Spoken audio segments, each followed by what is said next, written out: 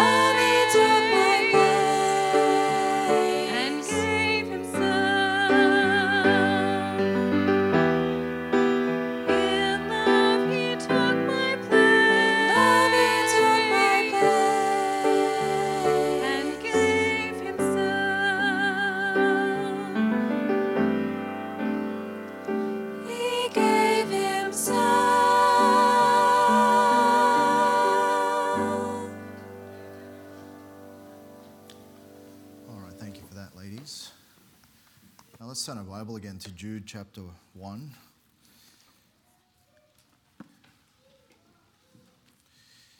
And I appreciate just, again, the good spirit this morning. And praise the Lord. I'm thankful that my sister can be in church today. And she's had her first chemo session just recently. And just continue to pray for her. We'd appreciate that as just goes through that treatment to prevent or precautionary to the cancer that she had. When I told Jaden this morning that he was going to see his teachers today, he asked me if it was Monday. And I'm just glad because, you know, sometimes he gets his days confused that he knew Monday was school day. But before we get into the message, I want to read to you a story. And if you could just listen in, and hopefully we can learn something this morning that I think is really important. And the story goes, Mrs. Thompson stood in front of her 5th grade class on the very first day of school in the new term and told all of those children something that's to keep to for anyone. Like most teachers, she looked at her pupils and said that she loved them all the same, that she would treat them all alike. Now, that was always going to be an impossible claim because right there in front of her, slouched down in his seat on the 3rd row, was a little boy named Teddy Stoddard. Mrs. Thompson had watched Teddy the year before and had noticed that he didn't play well with other children, and that his clothes were unkempt and he constantly seemed to need a bath. And quite frankly, Teddy was generally an unpleasant child. It got to the point during the first few months that she would actually find herself taking great delight in marking his papers with a big, broad red pen, making bold X's, and then marking the inevitable F at the top of the paper, biggest of all. And because Teddy was such a sullen little boy, nobody else seemed to enjoy him either. Now, at the school where Mrs. Thompson taught, she was required to review every child's records once in a while, and she found herself putting Teddy's off until last. But when she eventually opened his file, she was in for quite a surprise. His first-year teacher had written, "Teddy is a bright, inquisitive child with a ready laugh. He does his work neatly and has excellent manners. He is a joy to be around." His second-year teacher wrote, "Teddy is an excellent student who is well liked by his classmates. But he is troubled because his mother has a terminal illness and life at home must be a struggle." His third-year teacher had written, "Teddy continues to work very hard, but it's clear his mother's death has been hard on him. He obviously tries to do his best, but his father doesn't show much interest and his home life will undoubtedly be affecting him if some steps aren't taken." Teddy's fourth-year teacher wrote, "Teddy is withdrawn. He doesn't show any interest in school at all. He doesn't have many friends these days and sometimes sleeps during lessons. He is tardy and could potentially become a problem student." By now, Mrs. Thompson had realized that there was a problem and felt a little ashamed of herself. But Christmas was coming fast, and realizing was all that she could do. What with the other children in the school playing all until the last day of term, and she was suddenly forced to focus upon little Teddy Stoddard. Her children had all brought her presents, all in beautiful ribbon and brightly colored paper, except for Teddy's, which was kind of clumsily wrapped in heavy brown paper that had clearly once been a shopping bag. Mrs. Thompson took pains to open it in the middle of the other presents. As she did so, some of the children started to laugh when she found an old rhinestone bracelet with some of the stones actually missing from it, and an old bottle that was only a quarter full of perfume. But she stifled those children's laughter when she exclaimed how pretty the bracelet was, putting it on and dabbing some of that perfume onto her wrists. Teddy Stoddard stayed behind that day just long enough to say, "Mrs. Thompson, today you smell just like my mum used to." After all the children had left, Mrs. Thompson cried. She cried for at least an hour.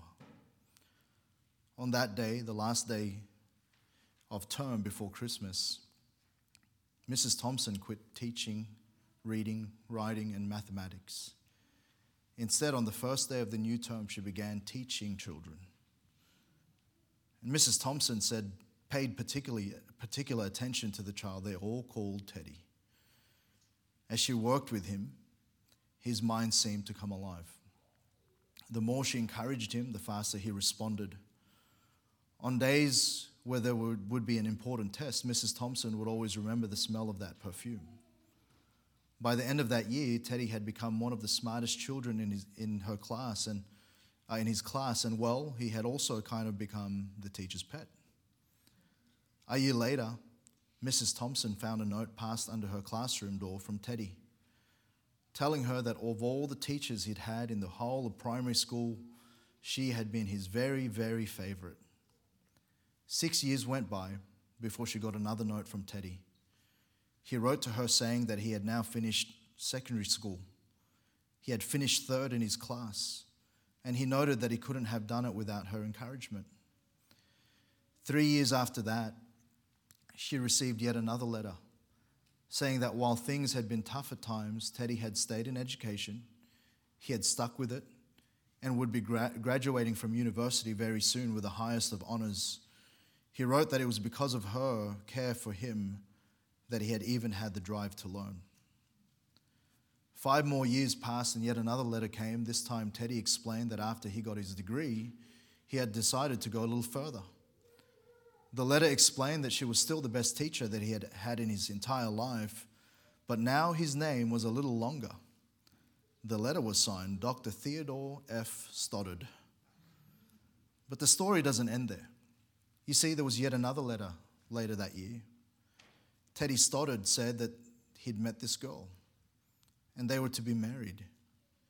He explained that his father had died a couple of years ago and he was wondering if Mrs. Thompson might agree to sit in the seat that it would have usually been reserved for the mother of the groom. Well, of course she did. She wore that bracelet, the one with several stones missing. She wore the perfume that little Teddy Stoddard had given her as a clumsily wrapped Christmas gift all those years ago. And on that special day, Mrs. Thompson smelled just like the way Teddy remembered his mother, smelling on her their last Christmas together. They hugged each other, and Dr. Stoddard whispered in Mrs. Thompson's ear, "Thank you, Mrs. Thompson,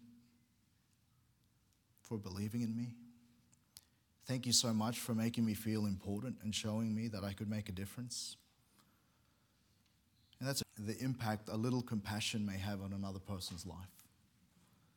In our reading today, in our scriptures, we read there that some have compassion making a difference. And sometimes being a compassionate person is not a trait that we can often see as a difference maker. We can look at other traits that perhaps in a visible sense are commendable. We can look at leadership, we can look at decisiveness, we can look at all of that. But the Bible tells us that it's compassion that can make all the difference. And sometimes, we in our types of churches that hold to fundamental Bible doctrine, one of the things that we're accused of is that we just lack compassion. That somehow we've lost that part of Christianity that actually makes all the difference. But I want to tell you that truth and compassion aren't at odds. Right? Compassion stems from truth that is taught and modeled in the Word of God. And in fact, compassion ought to be something that we want to grow in because compassion is actually a characteristic of God. In Lamentations 3:22, it is of the Lord's mercies that we are not consumed. Why? Because his compassions fail not. Compassion, according to Webster's dictionary, is defined as suffering with another. It's painful sympathy. It's a sensation of sorrow excited by the distress or misfortunes of another. Pity, commiseration. Compassion is a mixed passion compounded of love and sorrow, and at least some portion of love generally attends the pain or regret or is excited by it. Extreme distress of an enemy even changes enmity into at least temporary affection when it comes to having compassion. In Psalm 78, verse 38, the Bible tells us, "But he, being full of compassion, forgave their iniquity and destroyed them not. Yea, many a time turned he his anger away and did not stir up all his wrath." And we read that passage there in Psalm 78. It's really describing God. How in all actuality he sees sometimes our iniquity and there's a sense in him of his justice. And yet because of his compassion he turns away. In Luke 15:20, that chapter there about the prodigal, speaking of the father who's a great type of God in Luke 15:20, "And he arose and came to his father. But when he was yet a great way off, his father saw him and had compassion and ran and fell on his neck and kissed him." And so all of these pictures, all of these scriptures of our Heavenly Father who, in compassion, either ran to us or either turned his anger away. And compassion is really an old French or Latin word that really means to suffer with. It's sympathetic pity and concern for the sufferings or misfortunes of others. And it's really seeing people for where they're at. And someone said that compassion is your hurt in my heart. And I want to bring you today just the thought of this. What difference are we making? You know, as we go about and we see the concerns of the world, you know, we can sometimes get into the mindset of pointing out all of the different struggles of the world. We can look at and sometimes in our own judgment come to a conclusion about a person or about certain things that we deem as evil or wicked, and without even giving thought, we can cast quick judgment on that. And yet, the difference maker isn't one who will just simply go down that line, but the Bible tells us, and of some have compassion making a difference. It's compassion that is the difference maker. And so we see here in our scriptures that really we need to focus in this morning on just growing in our compassion. You know, we've been talking a little bit about as a church some of our values, and really the emphasis in the next month and a bit is just in regard to being a going church. And what that has to do with is the Great Commandment, the Great Commission. And the Great Commission is to go ye into all the world and preach the gospel. It's about winning others to through the gospel message. And you know, sometimes we go about that and we could be a little harsh in our telling of the gospel message. And so many times, you know, people don't really know until they know that they don't really want to know what you know until they know that you care. Many times we've got to look at the reality of that. And I think there's some things that we can learn here as we think about compassion. Firstly, we should have a compassion that opens our eyes to people's most pressing condition. Because if we see the context of our two verses here, it's really speaking about those that need saving. He's saying, and of some have compassion, making a difference, and others save with fear, pulling them out of the fire, hating even the garments spotted by the flesh. And we understand that there's a balance in that, and understanding that as we have compassion, it's really motivated by the reality of others' condition. We can't go by in our lives and sort of just walk along in a bit of a daze and a bit of a daydream, thinking that everyone's going okay. But the actual reality is that there's a condition that people are in. There's a condition that they're in that we need to observe, and that's the kind of compassion that will make a difference. And we see several times in Jesus' own ministry that he saw.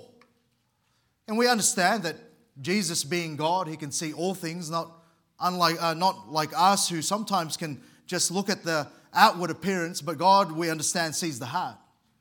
But we should have a compassion. If we're going to have a godly compassion that makes a difference, it needs to be the kind of compassion that opens our eyes to people's most pressing need. You see, in Mark 6:34, we see the Lord Jesus, he came out and saw much people.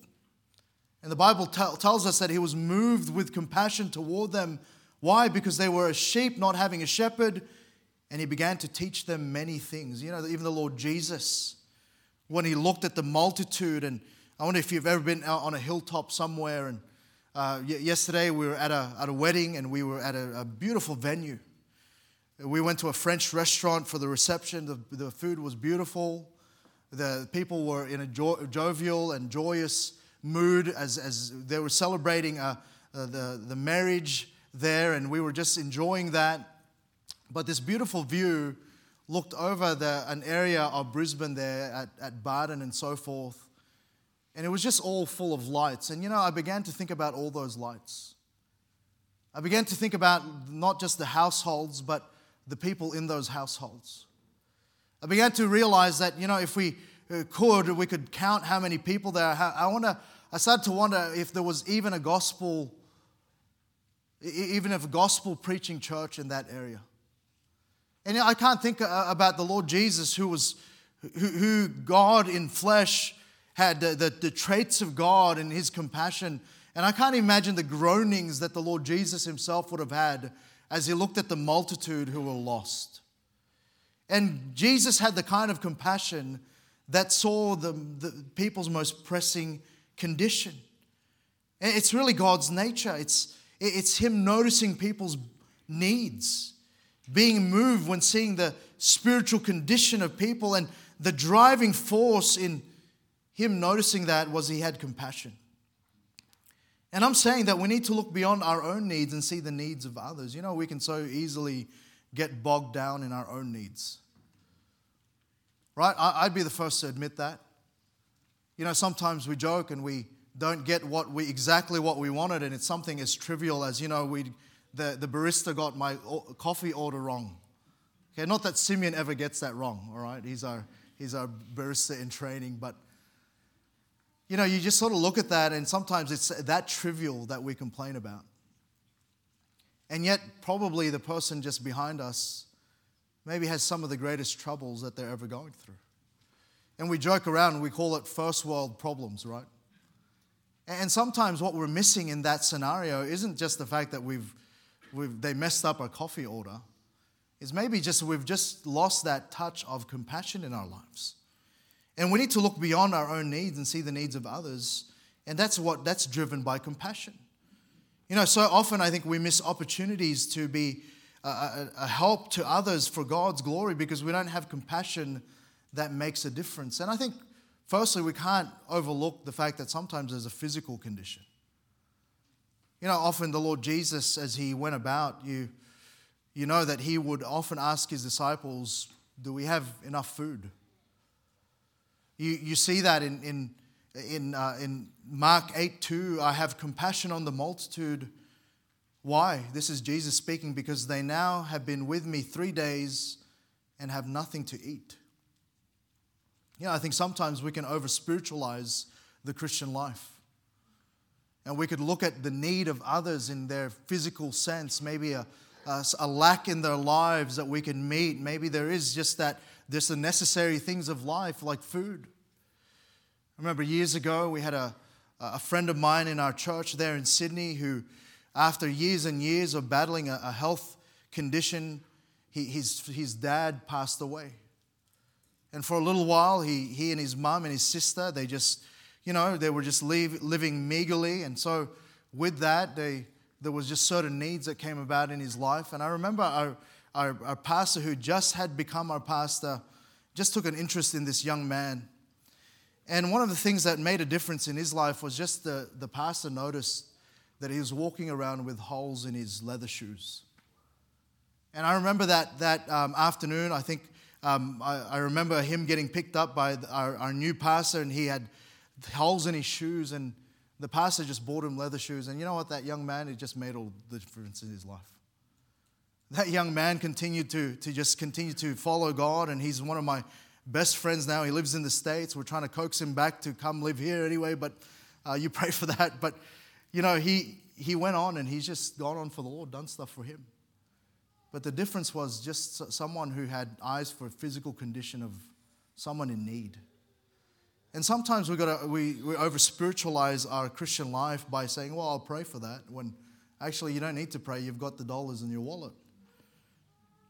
And the Bible tells us in 1 John 3:17, but whoso hath this world's good, and seeth his brother have need, and shutteth up his bowels of compassion from him, how dwelleth the love of God in him? So if you have it and you're able to, and you shut that up, you shut up that bowels, those things that comes that is called compassion, then he even asks the question, how dwelleth the love of God in him? And I'm saying our compassion should extend to brethren who have need, but you know, sometimes it's not just their physical condition, sometimes it's their emotional condition.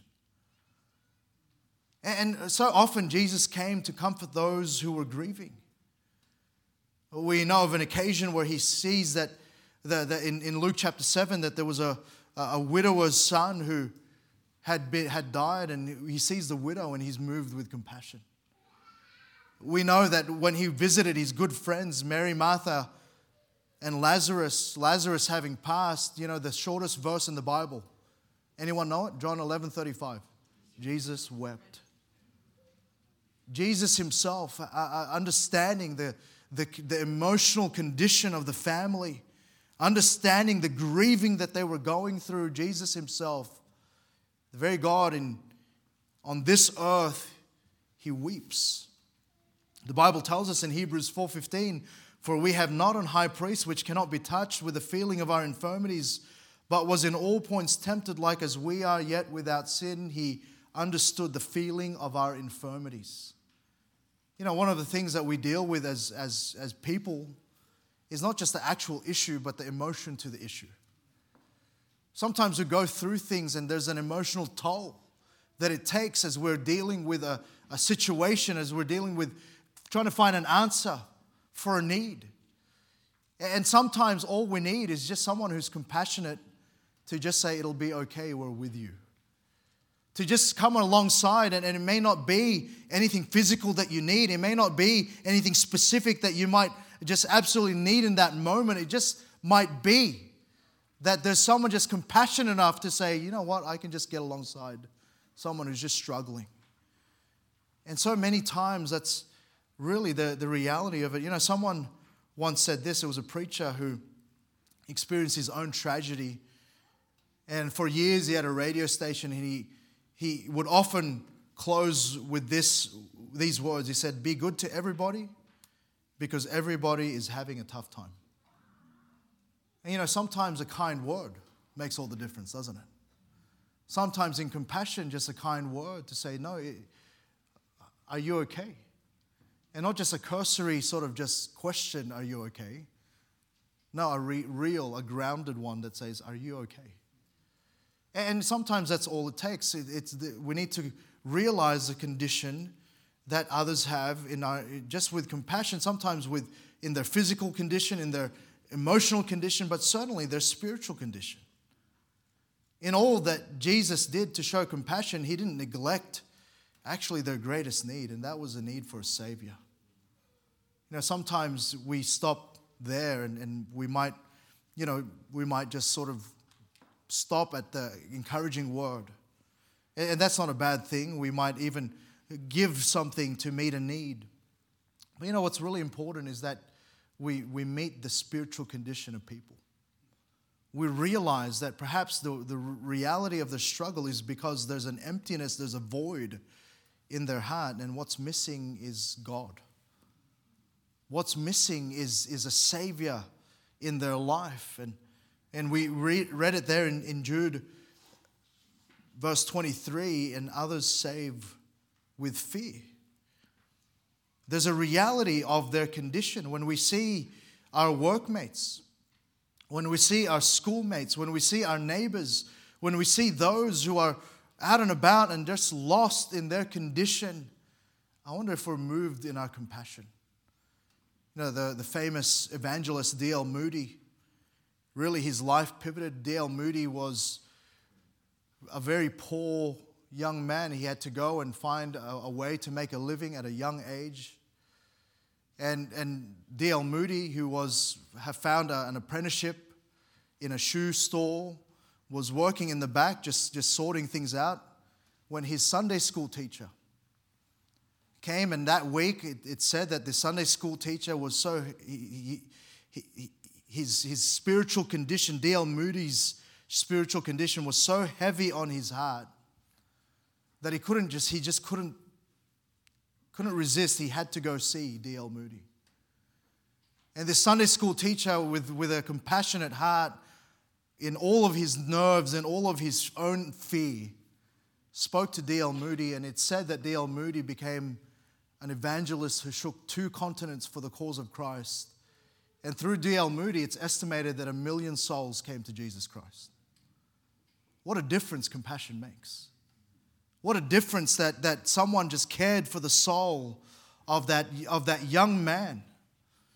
And too many of us, we pass by without even a fleeting thought of where one might be heading, because the reality is we're all just a heartbeat away from eternity.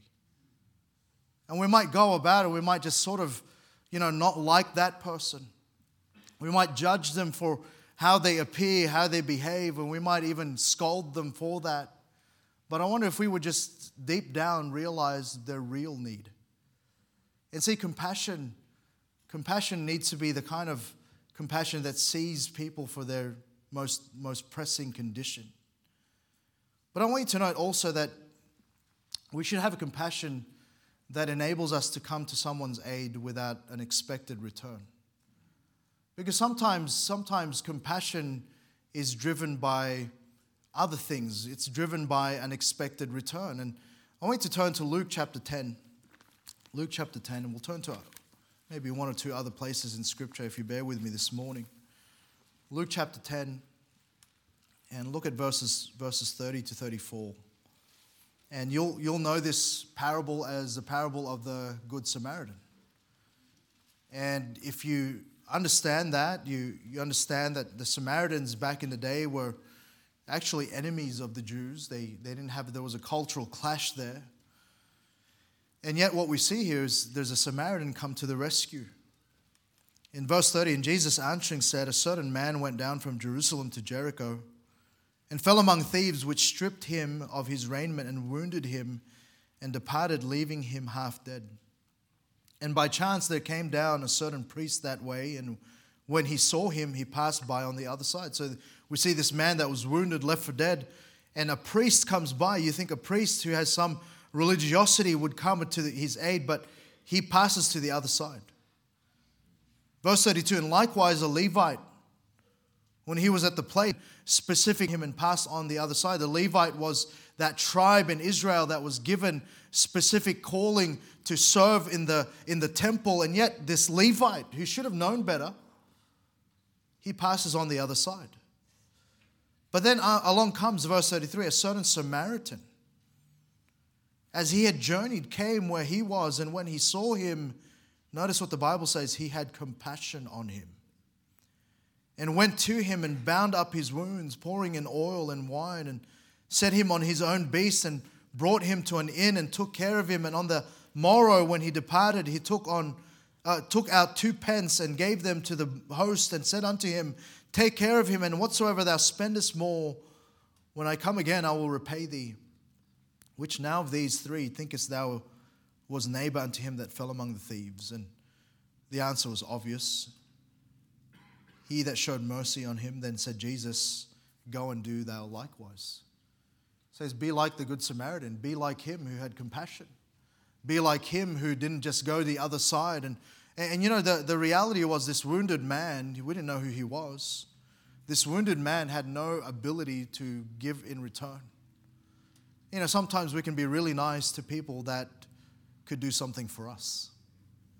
Sometimes we can spend a bit of time and we could sort of triage through people and go, you know what, that person, I'll be compassionate toward them because really there's something I can gain.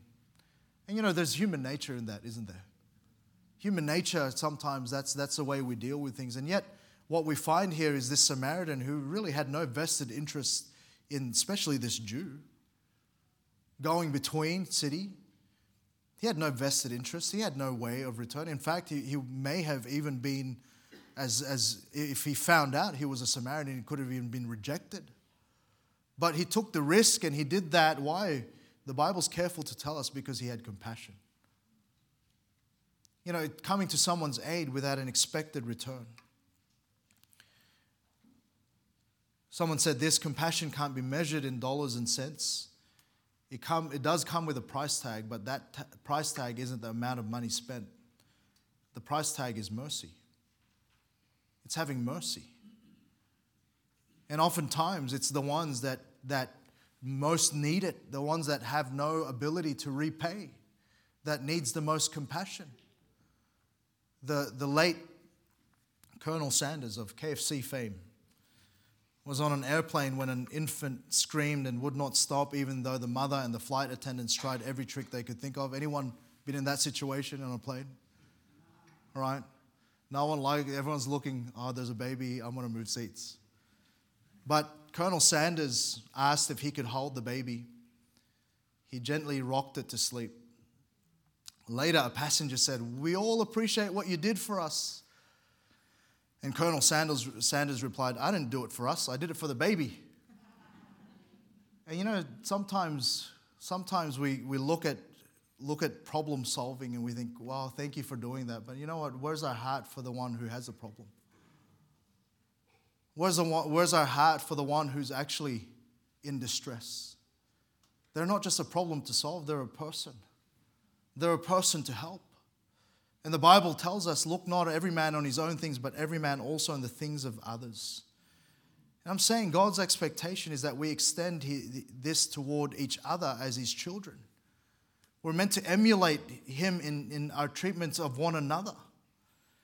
And what that is, it's a facilitator of unity in the body. And when we have compassion, we will ask in sincerity how someone is. We will in sincerity pray for even perhaps the most pressing needs and maybe even the smallest needs. When we have compassion, we'll understand that we all have struggles and that none of us are perfect and we just need to be given some grace. But you know, sometimes it takes grace to accept grace. And showing compassion, I want to tell you, church, it makes all the difference. It's not just something that we can, no, it makes all the difference. And you know, there's going to be someone this week that you're going to come across that maybe in your own nature wouldn't like to be around. Maybe in your own personality, in your persona, in your psyche, it's just not someone that you would normally attend to. But I think if we would have a heart of compassion like the Lord did, we might make a difference in that person's life. And so I want to encourage you as we close now, maybe examine your own heart.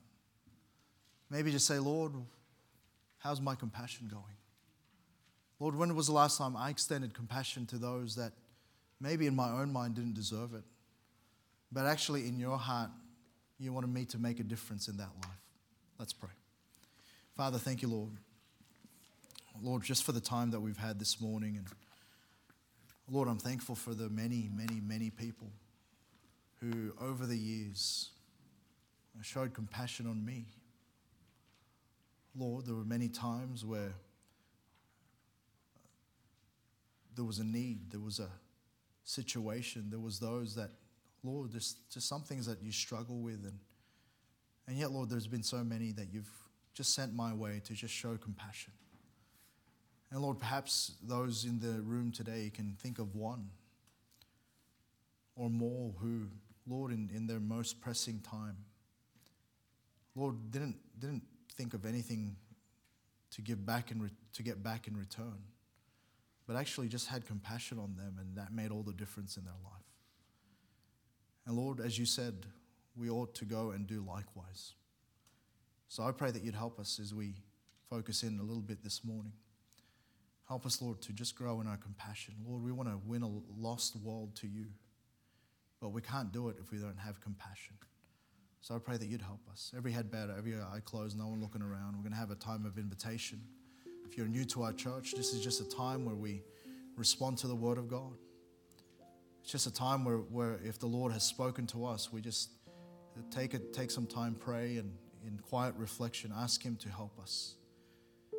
And maybe you're here this morning and we're just going to ask you a couple of questions. No one looking around, every head bowed, every eye closed.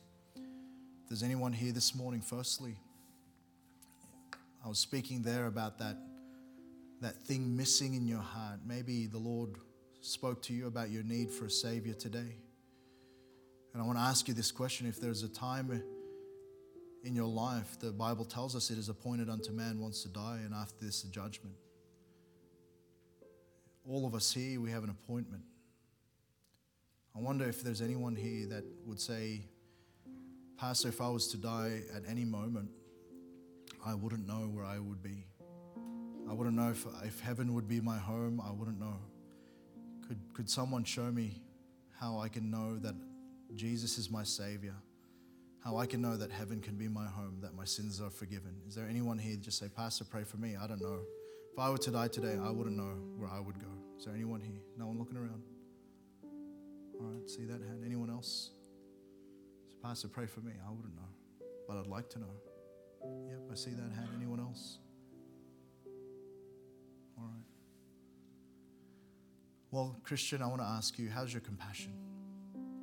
When was the last time you just showed compassion to someone that you didn't maybe particularly like, but you just was moved, you were moved by the Lord to just say a kind word, meet a pressing need. And maybe you would just volunteer yourself for this week to say, Lord, I want to show compassion.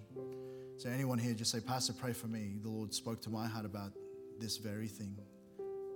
Anyone else? Anyone else? Anyone else? All right, see those hands. Thank you. You can put them down. Let's all stand to our feet. No one looking around, but if the Lord spoke to you, the altar's open. If you'd like to bow there right at your seat, you can. But let's take our time and then we'll get into the rest of our day.